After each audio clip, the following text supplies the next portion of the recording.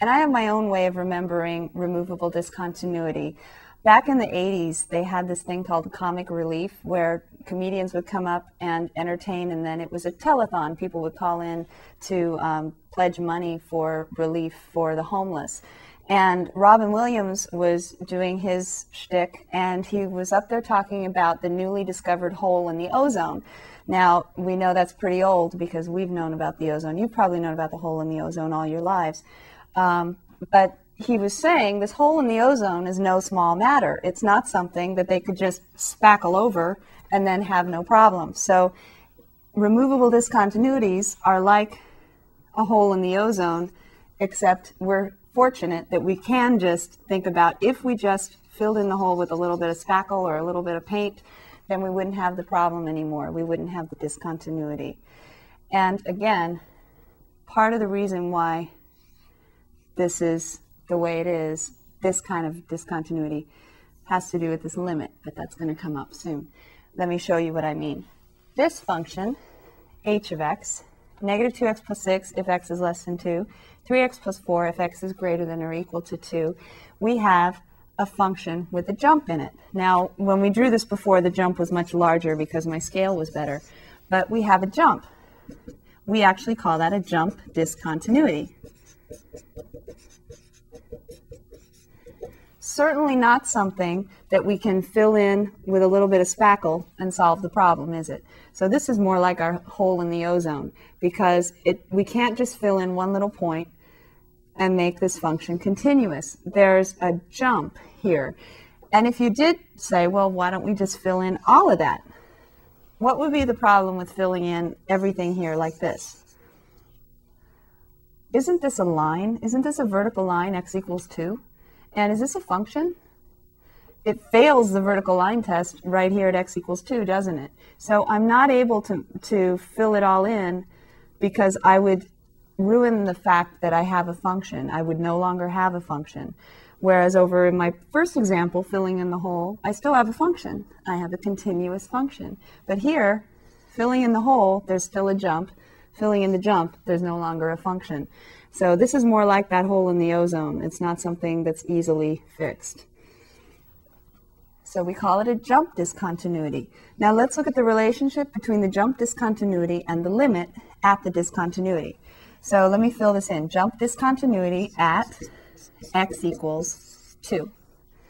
Let's also look at the limit as x goes to 2 of h of x.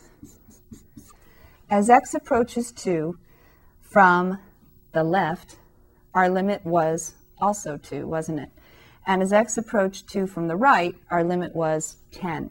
Since 2 is not equal to 10 in our world, the limit is x goes to 2 of h of x does not exist.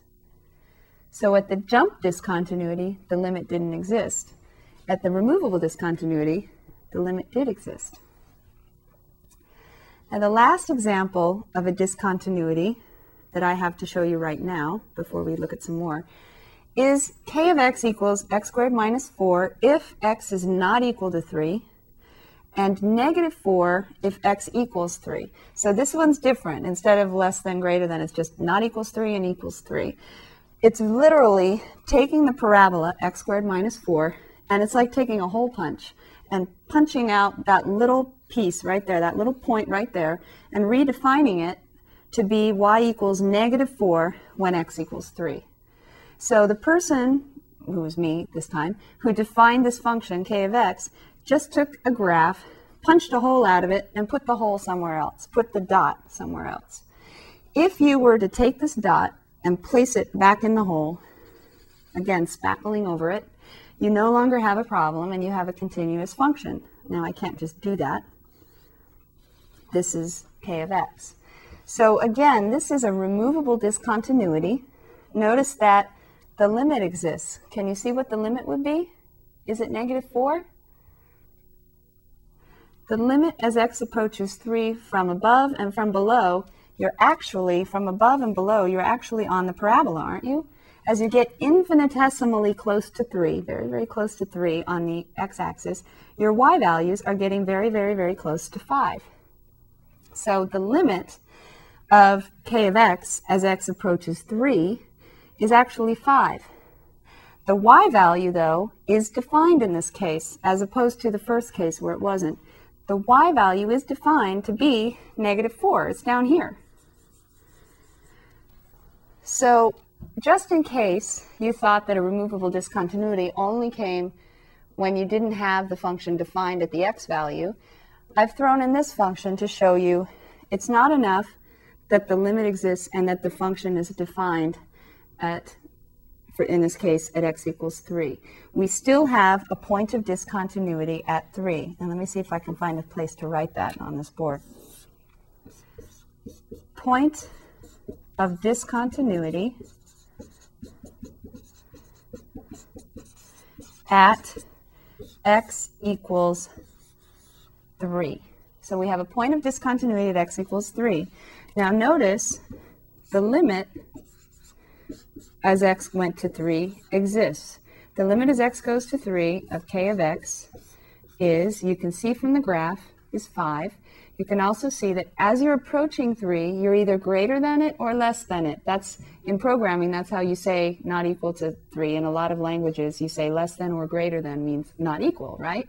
Less than is approaching from the left. Greater than is approaching from the right. So as you approach from the left and the right, you use the parabola, x squared minus 4. 3 into x squared minus 4 gives you 9 minus 4, or 5. So it's 3 squared minus 4, or 5 is your limit. However, k of 3 is equal to, when x is exactly 3, k of 3 is -4. So notice the limit is not equal to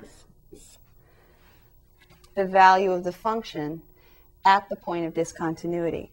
That's very important. And if we wanted to make this continuous by redefining the function, could we do it? Could we redefine this function to make it continuous? And the answer is yes. You could do it by redefining k of x, k of 3, to be, don't do this on your notes, you could redefine it as 5.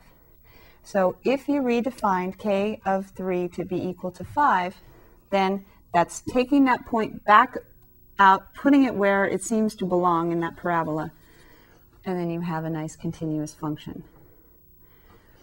Notice h of x, go back to your notes for a minute, I apologize, I forgot to write this in.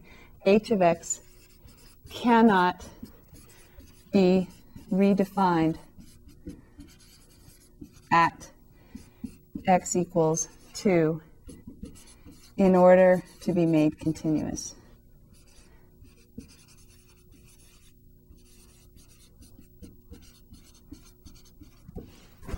You cannot redefine the function and make it continuous at x equals 2 because you have a jump discontinuity. And notice that, remember, that corresponded to the fact that the limit did not exist. There isn't one value that it's going to, so how can you make it continuous? There isn't one value from both sides. K of x can be redefined to be made continuous because it's got a removable discontinuity, and that's why they call it removable, because you can remove the problem by redefining k. It's just like getting out a little spackle or paint and filling in the problem. So this one, this point of discontinuity, is also removable.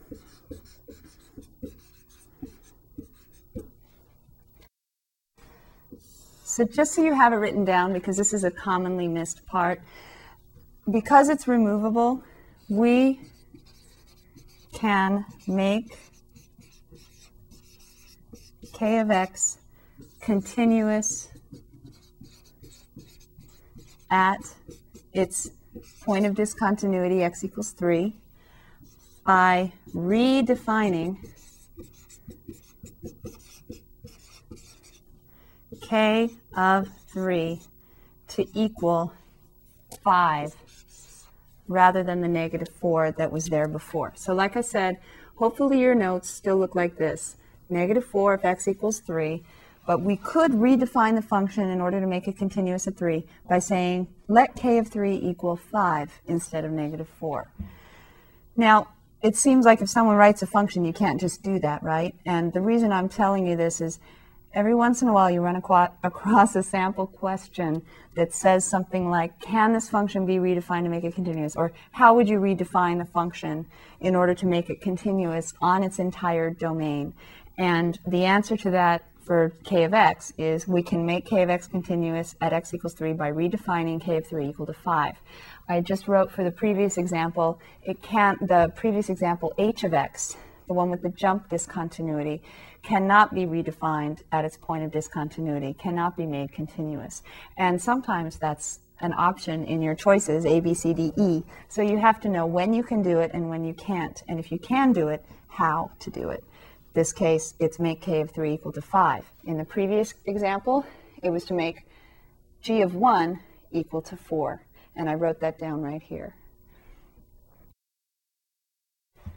So now we're ready to write down an official definition of what it means for a function to be continuous at a point x equals 1 or x equals 3 or x equals c.